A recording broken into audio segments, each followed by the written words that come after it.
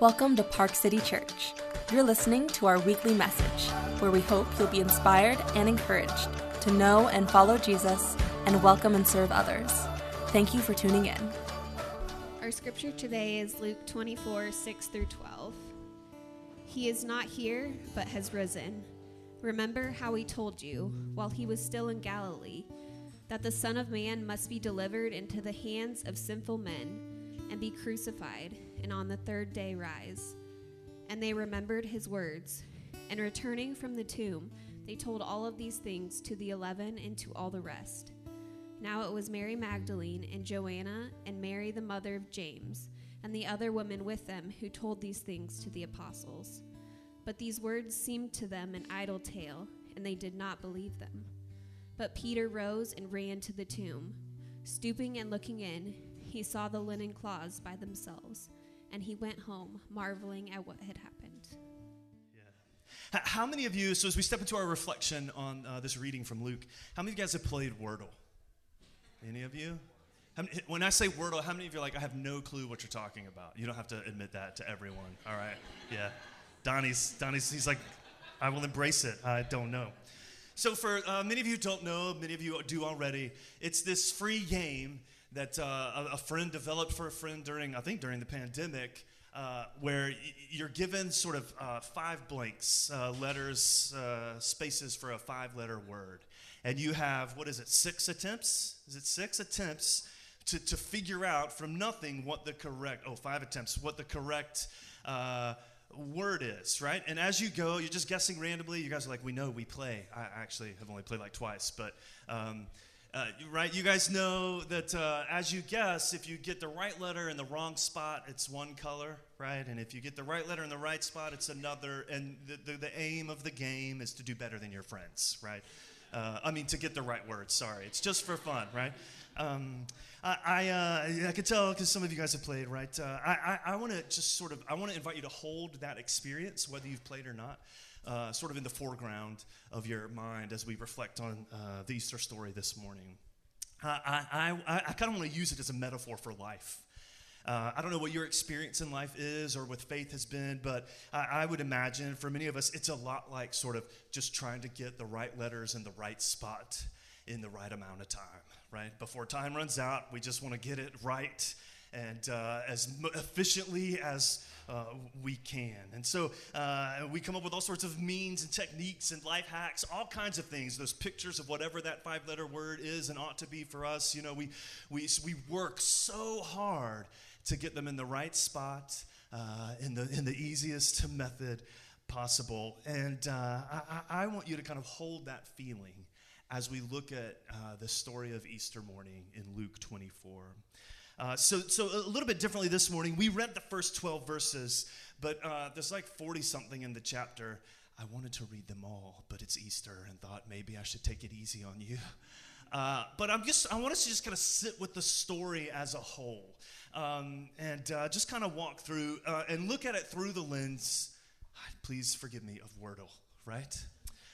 Right, so I feel like on the pages of this story, it's clearly about Jesus and the resurrection. But as Luke tells us the story, it's also about the disciples trying to make sense of this experience. And I think we see sort of at the beginning of our reading, the first attempt to kind of put all the letters in the right spot. Verse 1, but on the first day of the week at early dawn, they, being the women who were disciples of Christ at this time, went to the tomb, taking the spices they had prepared. All right, so 23 ended right here, that these same women had followed the procession to where Jesus had been buried. They had seen the tomb, where his body was laid, and they went home to prepare spices and ointments. So where 24 picks up, Easter, they now have returned to the tomb to really walk through burial rites. Right, they are there, so they're trying to make sense of what's happened with Jesus in their lives, and the best they can tell, he's dead, right? The best sort of sense they can make of what is happening, their experience of life at this moment as they try to sort of put things where they belong. They are there with spices to cover the stench of death, right?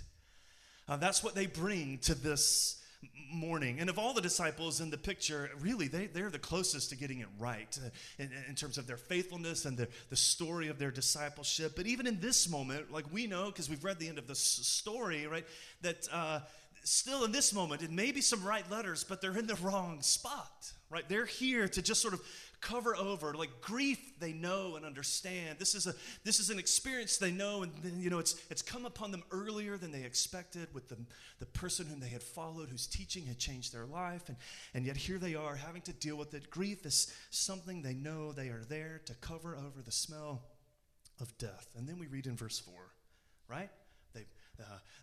Things are not as they thought they would be.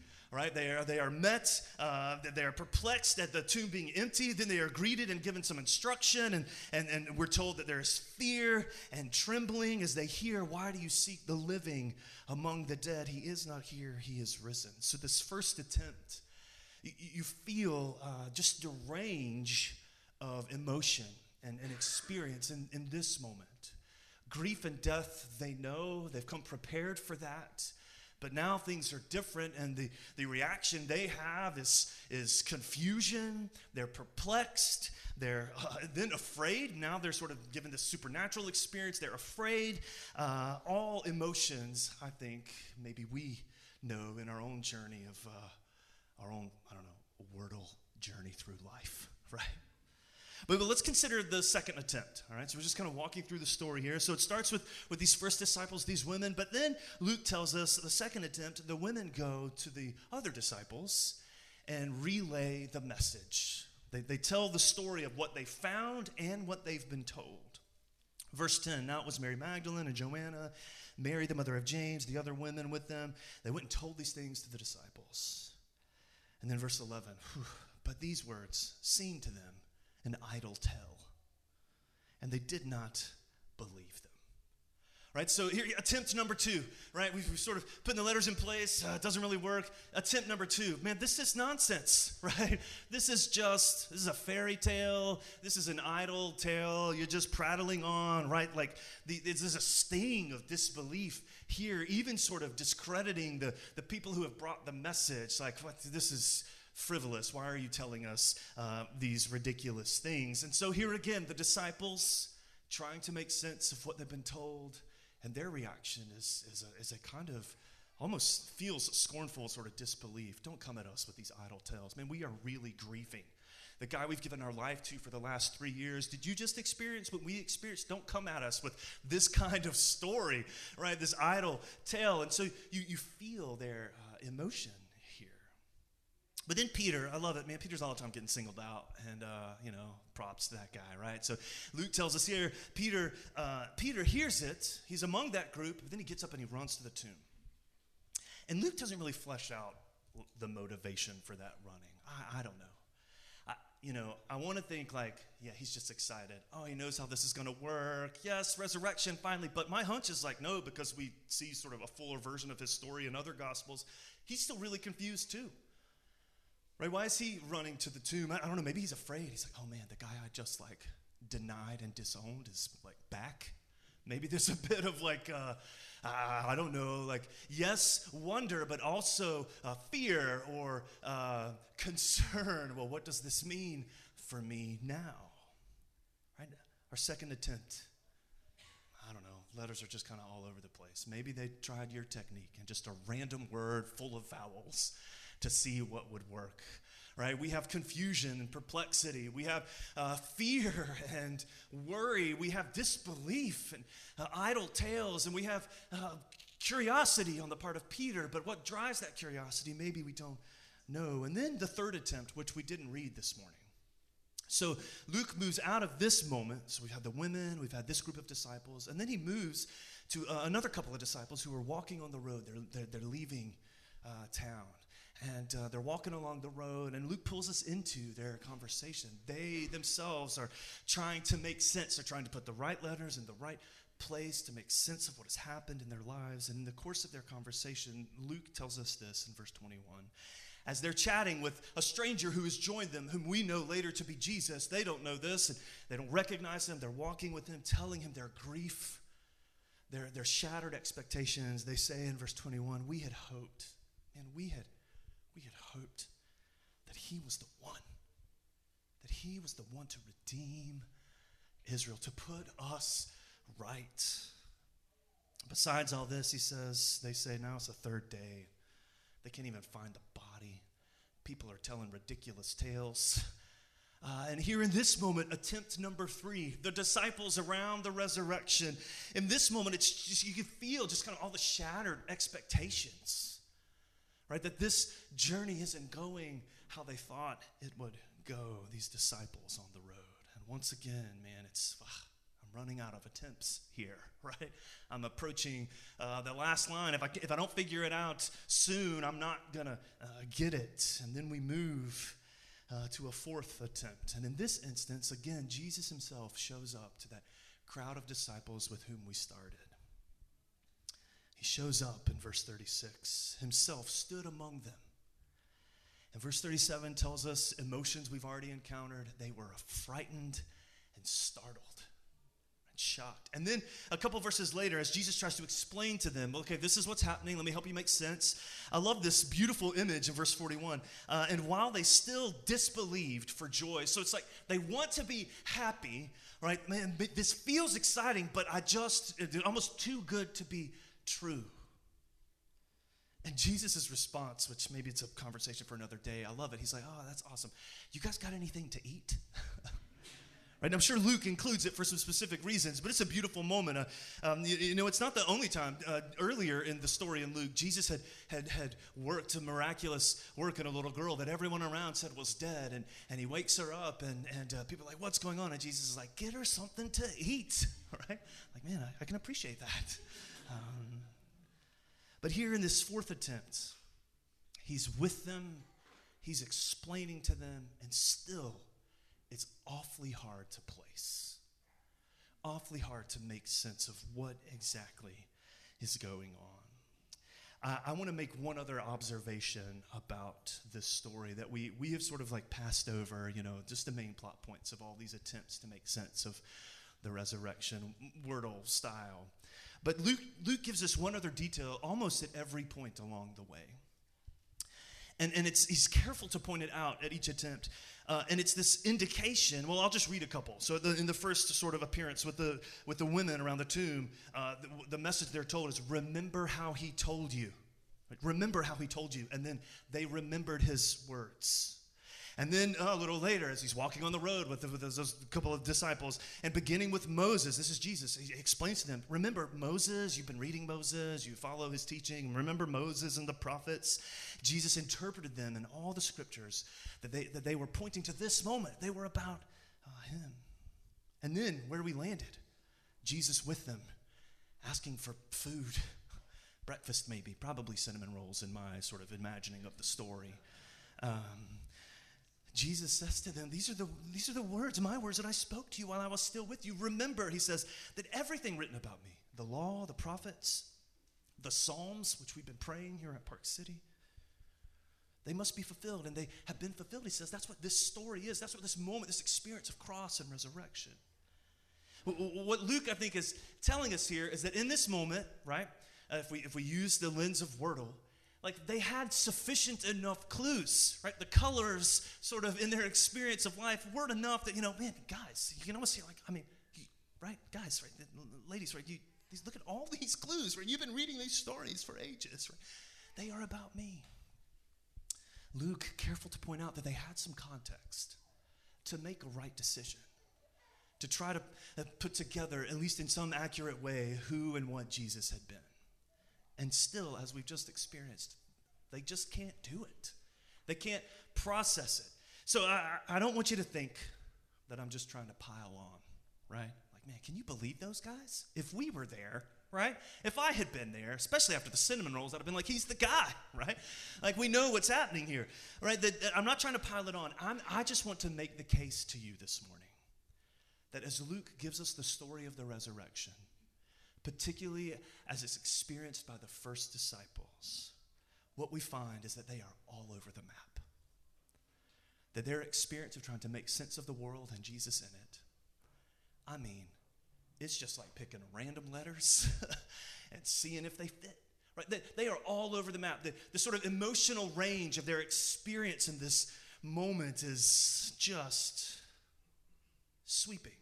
From idle tales to joyful sort of disbelief and everywhere in between.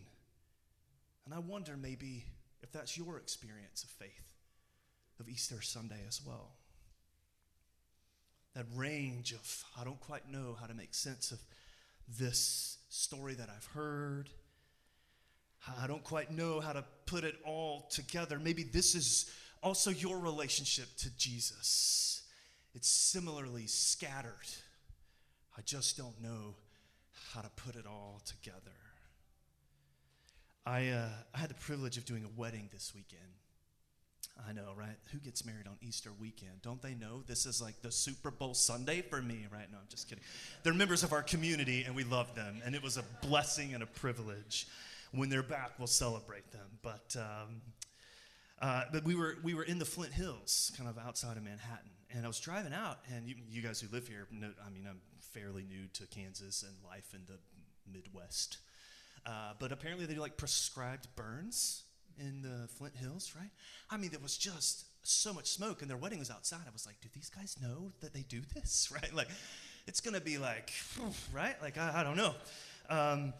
So I was able to sort of get out early in the morning for a run on Saturday. And the trail through the Flint Hills, it was beautiful. And but I was out, and the sections had been burnt, just scorched black. And sections were still sort of like yellow dead grass. I assume they go green. I don't know. I haven't spent enough time in the Flint Hills. But right, there's those sections that hadn't been burnt, but they just look dead and yellow. But then like sections that apparently had been burned previously, as I'm running through, like just loads of little green shoots of new life, right? And I wonder if that's sort of an image perhaps of your experience of Easter. It certainly feels like the experience of those disciples. Man, in some respects, it's all charred earth for these guys. They're like, I mean, we watched them crucified, right? This doesn't make any sense to us. Maybe it's just dead grass, right? They're like, I'm done, I'm moving on. Maybe as we see in Peter and others, there's a hint of like new growth. Maybe there's something here, joyful disbelief. I want to believe this is true, but I just don't know. And maybe again, that's your experience. I was reminded recently, I think it was Mike Tyson. No Easter sermon is complete without a Mike Tyson reference. Right, wasn't it Mike Tyson who said, right, everyone's got a plan until you get punched in the face, right? I feel like that was probably the disciples, right? I mean, they had a plan. To the degree that they could, they thought they knew where this was going.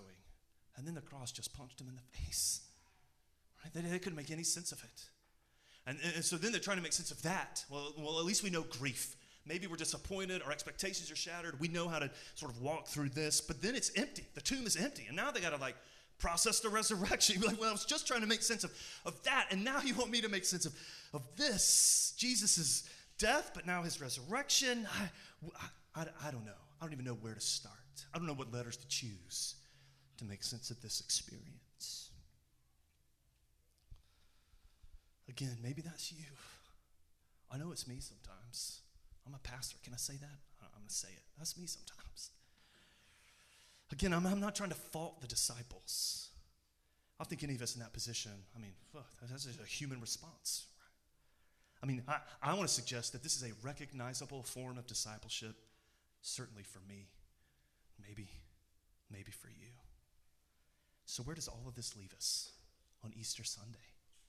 Right? Well, where does this leave you and me on Easter Sunday? I want to draw your attention to where Luke sort of lands this particular moment of the story. I'm just going to read it to you. This is not on the screen. This is after Jesus has had fish, right, and cinnamon rolls, like with his disciples, and now he's continuing to kind of expound and explain to them. And in verse 45, it tells us he opened their minds to understand the scriptures. Once again, like, look, you guys had some context, I'm just saying, right? And then he says to them, thus it is written, the Christ would suffer, and on the third day he would rise from the dead. And then this beautiful verse, that repentance for the forgiveness of sins should be proclaimed in his name to all nations, beginning here in Jerusalem.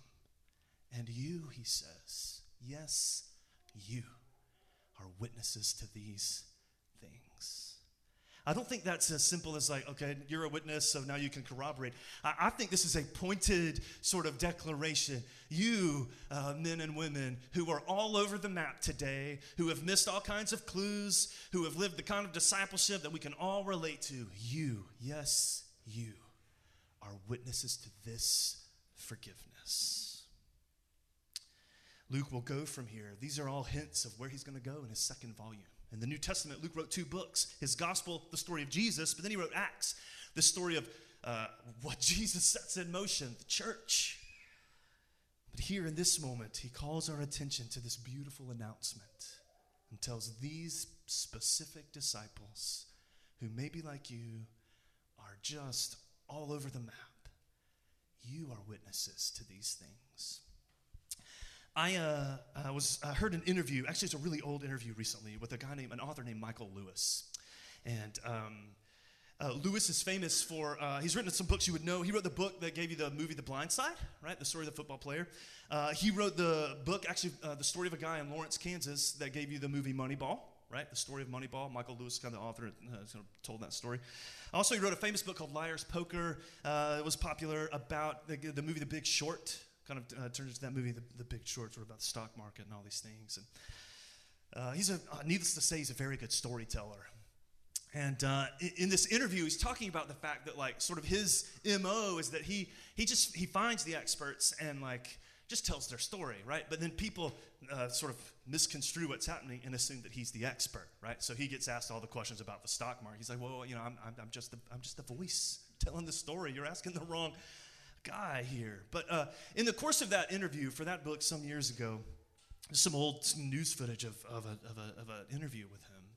He said something that I think was really interesting about his books and the way people engage with them, the stories that he tells. And this is what he said. He said, I've been inundated with letters from people who have treated everything I've written as a sort of how-to manual, almost as if they can't conceive of a book as anything but advice and self-help, right? Almost as if they can't conceive of any book, of a book as anything other than advice and self-help. I think a lot of times that's how we think of the Christian faith. It's how we handle Scripture. It's how we think about the way all this thing works. I need some advice. Give me some tips. Give me some clues. Give me some colors that help me know where to put the letters in the right spot. And we pick it up as a story of self-help. I think it's interesting what Jesus doesn't say to the disciples. Right? As Luke gives us the story, Jesus doesn't come into this moment to a bunch of floundering disciples who are just doing their best and getting it all kinds of wrong. Let me tell you how to get it right, fellas, ladies. Man, you know, let me give you some tips on how to be a better disciple, right? It's like you missed this, you missed that. Yes, you missed some things, but so let me help you sort of live a more efficient life of discipleship. This is not what Jesus says. Jesus shows up to them in this moment and says all of this is about one word, the word you've been searching for your whole lives, forgiveness. I know it's not 5 letters. I really tried to find a 5-letter word that would fit, but the word you've been searching for, he says, your sins are forgiven. What he says to a bunch of disciples who were all over the map is not, all right, let me help you do it better. What he says to them and to you, the only word that has any power in that moment, your sins are forgiven. He offers a word to them from outside themselves, beyond their efforts. Forgiveness. Death is unraveling their lives, right? It is the final sort of attempt. You don't get any more guesses at the word after that, right? If you don't figure out where all the stuff in your life goes before then, you're out of luck, right? And yet Jesus in this moment, through the crucifixion and the resurrection, says, let me unravel all of that for you. And speak a word, the only word that has any power for you in that place and all of your ups and downs and your scattered experience of life and faith, forgiveness. What you and I don't need is a plan to be better disciples. Man, we could plan ourselves, and that'd be great, but that's not what we need. Like the folks who walked with Jesus in the flesh, we will inevitably lose the plot. We will ourselves be all over the map. What we need is not a tip for a better life. Do you know, those of you who play Wordle, there's a new Wordle bot, the New York Times. Have you guys seen this? An attachment to Wordle, right? That now it runs, get ready for this, it's going to blow your mind, right? Or ruin the experience for you, right? It's a kind of standardized comparison. This was the write-up to measure how well you did at figuring out the day's puzzle. You're like, it does that already, but wait. And suggest ways for you to improve or compare who did better. Even when you guessed it in the same amount of tries, it's going to evaluate your efficiency, right? Talk about sucking the life out of something fun. Right? Yes, the author says that's exactly what we need. Analytic breakdowns, right? In our experience of Wordle. No longer just getting it right is enough. Can you get it right in the best way, in the most efficient sort of process possible? And I think we bring all of that kind of feeling into faith, into discipleship. And the resurrection says to me that Jesus shows up in the middle of all that. Says, my cross and my resurrection, I'm going to speak the only word that will set you free from that game. Your sins are forgiven. You're a bad disciple, your sins are forgiven. You showed up for burial rites, your sins are forgiven. You disowned me and sort of went your own way, now you want to come back? Like, really, buddy? Your sins are forgiven. You want to believe, there's a bit of hope in there, but you're like, it just feels like an idle tale. Your sins are forgiven. This is the resurrection, the hope that someone else has spoken a word over you that it is finished. And all of your effort to try to find the right letters and put them in the right order, it's already been done for you. We got to stand up. Thank you for listening to the Park City Church podcast. To learn more about our church and or to find ways to get involved in our community, visit us at parkcitykc.com or follow us on social media at parkcitykc.